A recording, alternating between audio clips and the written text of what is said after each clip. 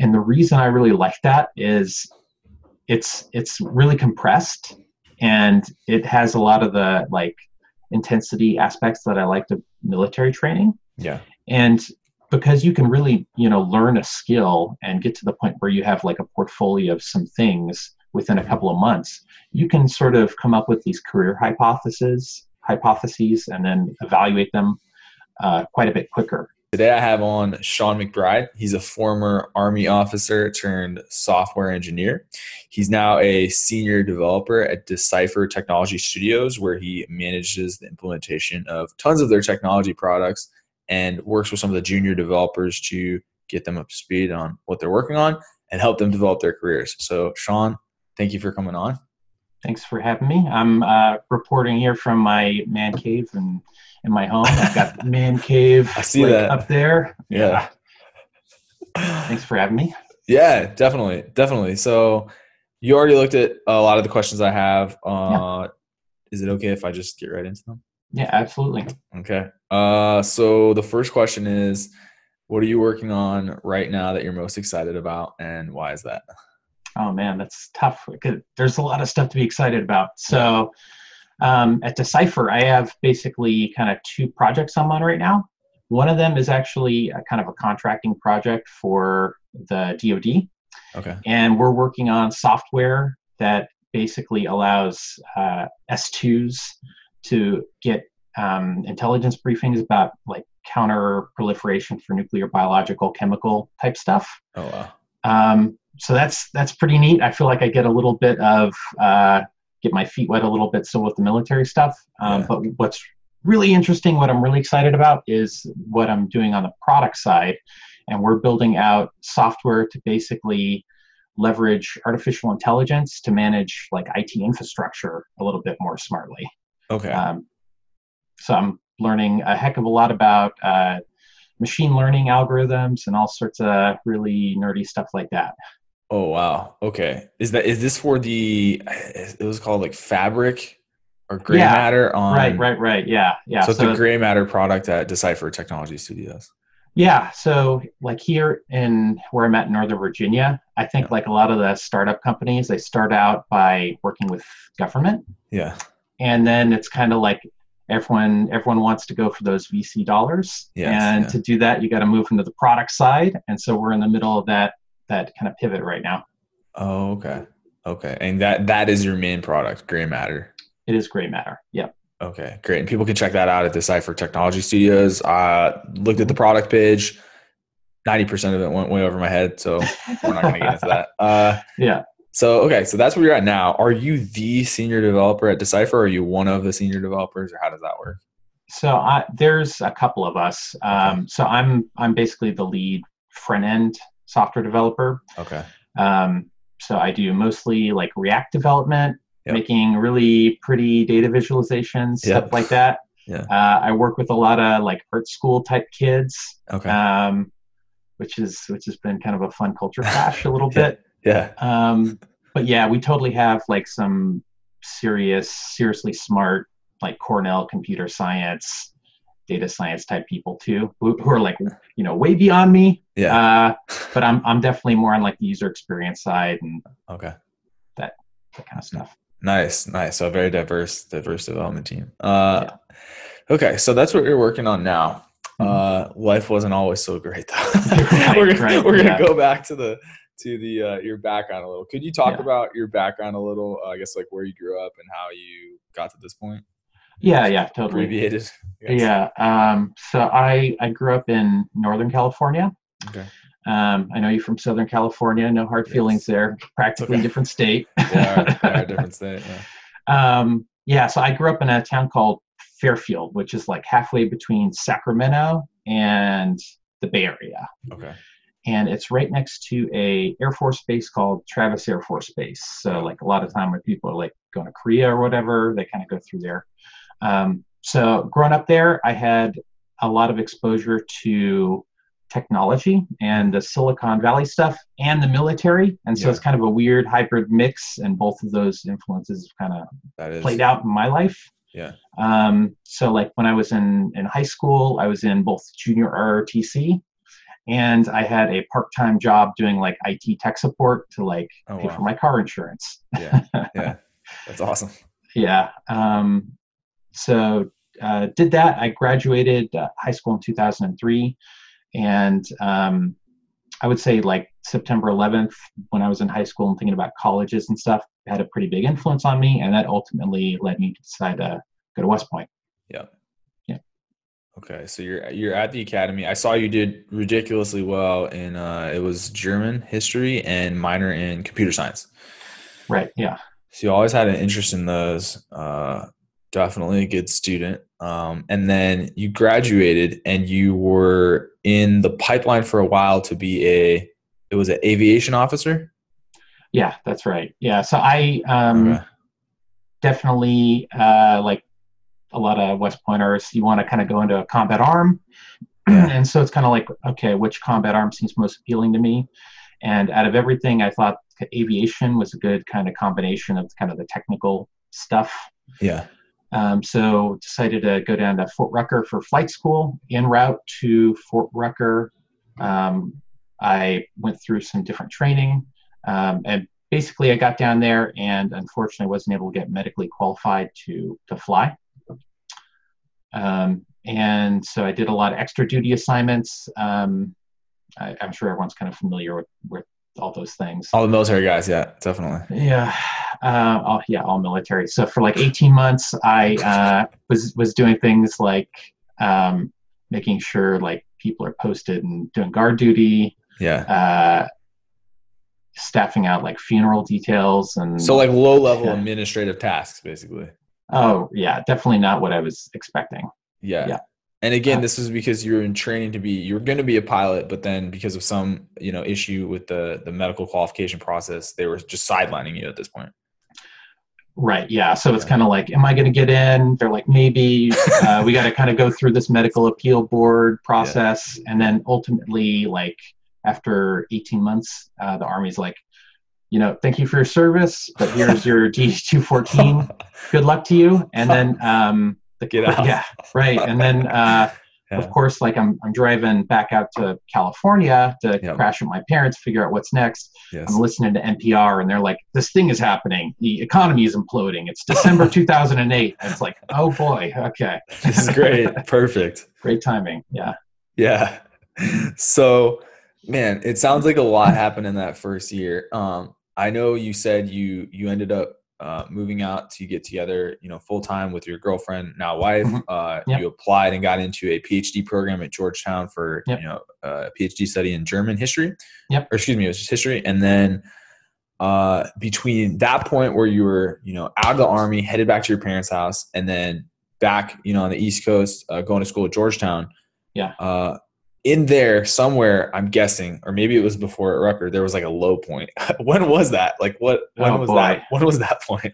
Yeah. So I'm kind of like trying to grow some facial hair right now. And the last time that I did that was probably my low point. I've got a picture of myself doing the factory tour of the Jelly Belly factory in my hometown. Yeah. Which is probably the most famous thing from my hometown. Yeah. And my beard is like rah, rah, Rasputin kind of thing.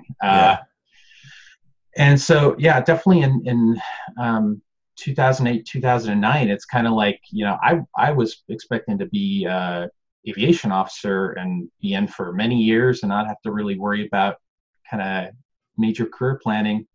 Things happened and I kind of had to kind of figure it out. And so it's like I started just getting like, what color is your parachute from the library? Yeah.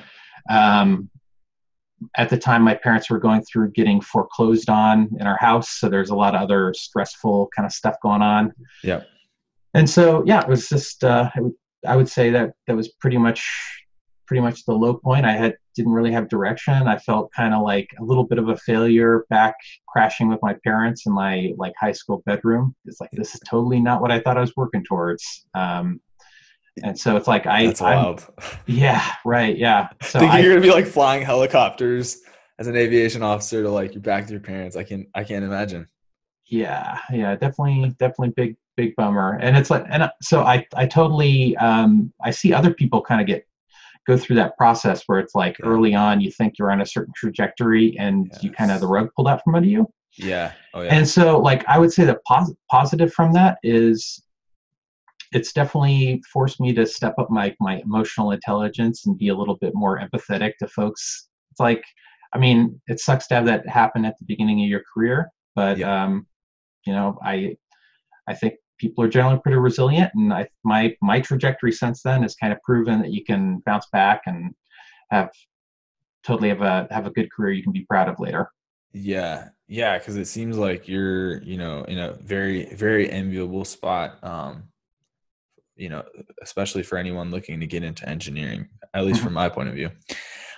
So, that happened. How did you, I guess, I'm not sure where along the process you would have thought, I'm back on track now, but how did you dig yourself out and get, back on the track that led you to where you're at now from there? Yeah. So you mentioned that I like did this history PhD thing. Yeah. So basically the reason I did that, besides obviously loving history, and I've got like a Mhm. bunch of history books just outside of view here, but Mhm. I was applying for jobs. I was going through, I think, Bradley Morris and a lot of those military headhunter type things. Yeah.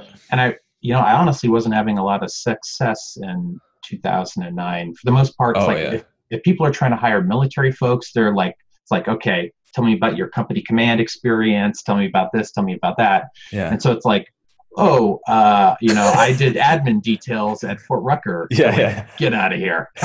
Get out of the office. Yeah. Yeah. Oh, that's rough.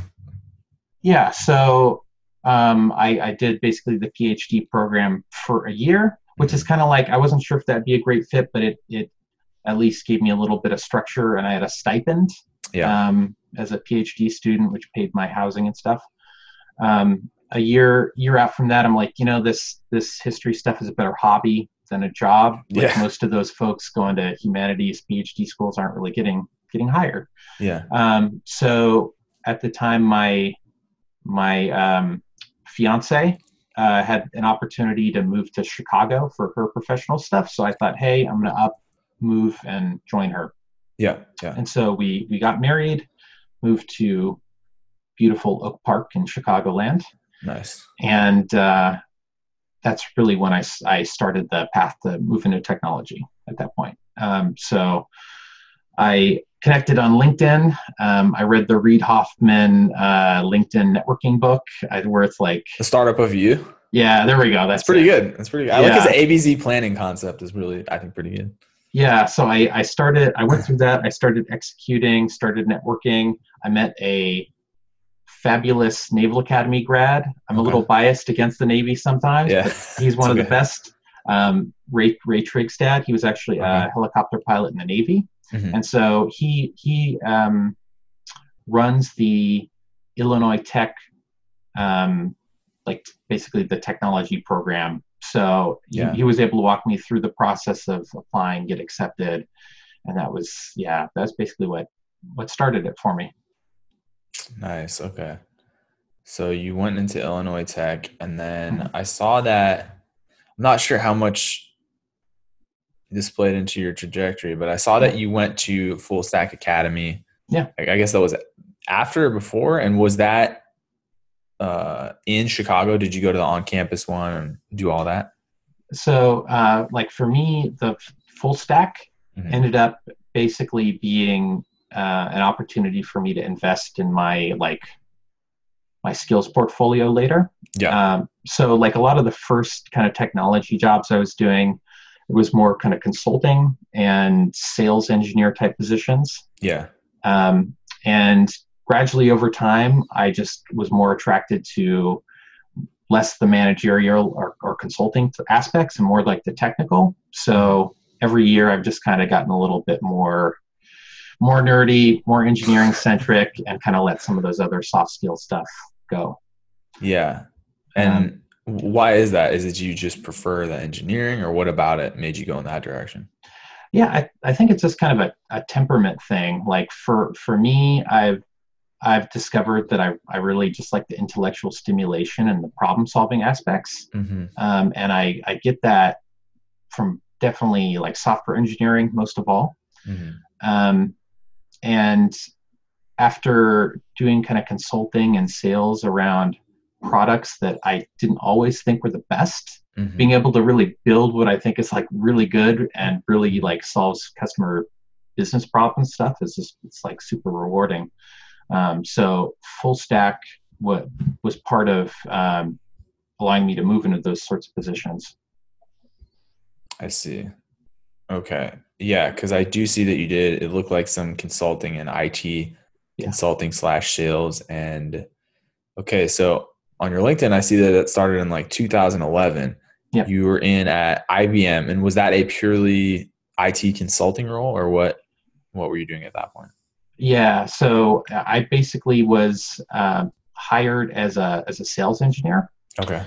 And so it's kind of like IBM has a lot of sales folks. They hire at MBA programs and things like that. Yeah. And for the most part, those folks don't have business backgrounds. They're focused on relationship building. They're focused on understanding like the client's business needs and stuff. Mm-hmm. And so as a sales engineer, in particular, an architect, I would basically work with the business focused folks and be like, okay, what out of IBM's consulting software and hardware portfolio can we leverage to solve like problems for our clients? And I had like the state of Illinois, I had like Target, and the Mayo Clinic as like my initial set of clients, basically.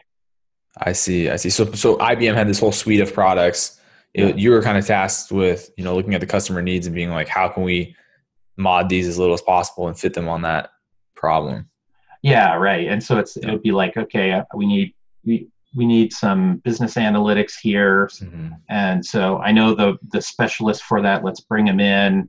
Here's some architectural diagrams that show how this would all tie together with the customer's infrastructure, that kind of stuff. Okay.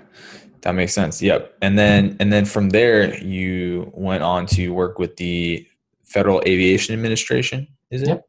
Yeah. Yeah. That's right. And then into what you're doing now with Decipher. How did that transition happen from being a sales engineer to getting into work on these projects for the FAA, and now where you're at with Decipher? Yeah. So it's definitely been kind of gradual, and that's really one of the cool things about working at a place like IBM. Yeah. Is that you can have a lot of flexibility with what your career path is within a single company. Yeah. And so I built up a pretty strong reputation for my engineering prowess, and that basically allowed me to move from being directly assigned to sales teams to providing above region global engineering support. Mm-hmm. And when I did that, I was working on IBM's cloud computing software, mm-hmm. and that then allowed me to gain the experience I needed to be the cloud architect at the FAA. So it's like a lot of kind of like small little course corrections, I would say. Yeah. Yeah. That's kind of interesting, because I think I don't know if, this was the case 20 or 30 years ago, but I think regardless of whether you're an employee or, freelancer or working contract basis, that's kind of an attribute of the job market nowadays. And I feel like that's only increasing. There's so much flexibility in, if you have a set of skills, adding on to those skills to the point where you can then kind of do a different job for either the same company or another one, whether it's, I guess, interviewing at your company or, putting yourself out there on the market to do side projects in that field you're trying to work for. I feel like that's becoming a bigger part of the job market.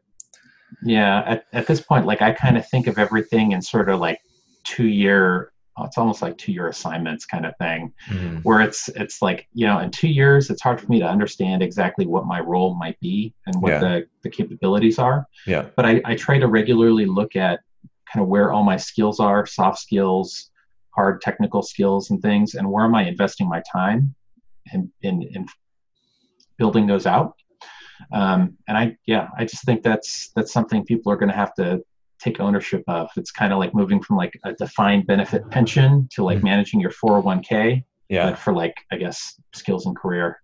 Yeah, career skills. No, definitely. I think the direction, strategy behind the career skills you're going to develop is so big. So for you, what career skills are you developing now or thinking about investing in? Hmm. Yeah, that's It interesting. sounds like So the machine learning and AI stuff you were, spending more time on. yeah. So recently I've been trying to focus on reading like fundamental computer science papers Hmm. and Hmm. things like that. And so um, I mentioned I work with some really super intelligent Cornell computer science Yeah. folks, Yeah. and I'm definitely more on the practical engineering side. They're more on the research and development side, but I'm trying to make sure that I can play in that research and development space enough to know how to build a product out of what they're working on. Yes. So it's a lot of like understanding how do you train machine learning models, things like that. I've been reading academic papers and trying to get better about like how can I sit down and go through this really dense paper with a lot of mathematics on it and get something out of it. And it's like a lot of times it's like I got to read it three, four times kind of thing. Um, yeah, and then I'm looking at like Udacity and other resources like that. Like it's kind of amazing how much material is just even available for free on YouTube, and invest in my skill set there. Yeah, no, it's pretty remarkable the amount of free material. You almost have to figure out and put blinders on and then go for one thing because you could just spend all your time going through courses, tutorials. Yeah. So speaking of which, in your journey to get where you're at now, what courses, resources, blogs, mentors did you have that were the most valuable, or which ones would you recommend? Yeah. So I guess out of those, first, I think the mentorship piece is the most important. Okay. Um, and I say that because like there are just so many options. And like when I was going to Illinois Tech, Hmm. I had a little bit of mentorship that's kind of like, here are sort of the different jobs that people do in the tech industry, and let's try to kind of align your skill set with those different jobs to figure out where you might be able to have a good fit. And so that sort of thing has been really beneficial for me. Hmm. And I've always been trying to make sure that I can identify someone that's like 3 to 5 years ahead of me in my progression to give me a little bit more actionable intel. Um, so that's a mentorship piece. In terms of the learning resources, it's totally like the golden age for that kind of stuff. And Yeah. in particular, I'm incredibly excited about things like coding boot camps, like we talked about Yeah. Full Stack Academy. Hmm. And the reason I really like that is it's really compressed, and it has a lot of the like intensity aspects that I like to military training. Yeah. And because you can really, learn a skill and get to the point where you have like a portfolio of some things within a couple of months, you can sort of come up with these career hypotheses and then evaluate them quite a bit quicker. And like compare that to like the Illinois Tech multi-year program, Yeah. and you just don't get that kind of feedback. So like right now, especially if someone's interested in breaking into technology, Hmm. I really think like take a look at some of those coding boot camps, um, and and if you're really attracted to something more serious like a computer science program or a Hmm. multi-year type of thing, like make sure you really kind of understand what you want to get out of it beforehand. And if you're Hmm. not like totally, you don't have a good idea, take a look at the boot camps, the Udacities, some of these other resources to kind of focus your target a little bit. Yeah, just so you can get out there after and see if what you're doing is something, what you're doing with this skill is something you'll even want to do for the long term. Yeah, totally. Yeah. Right.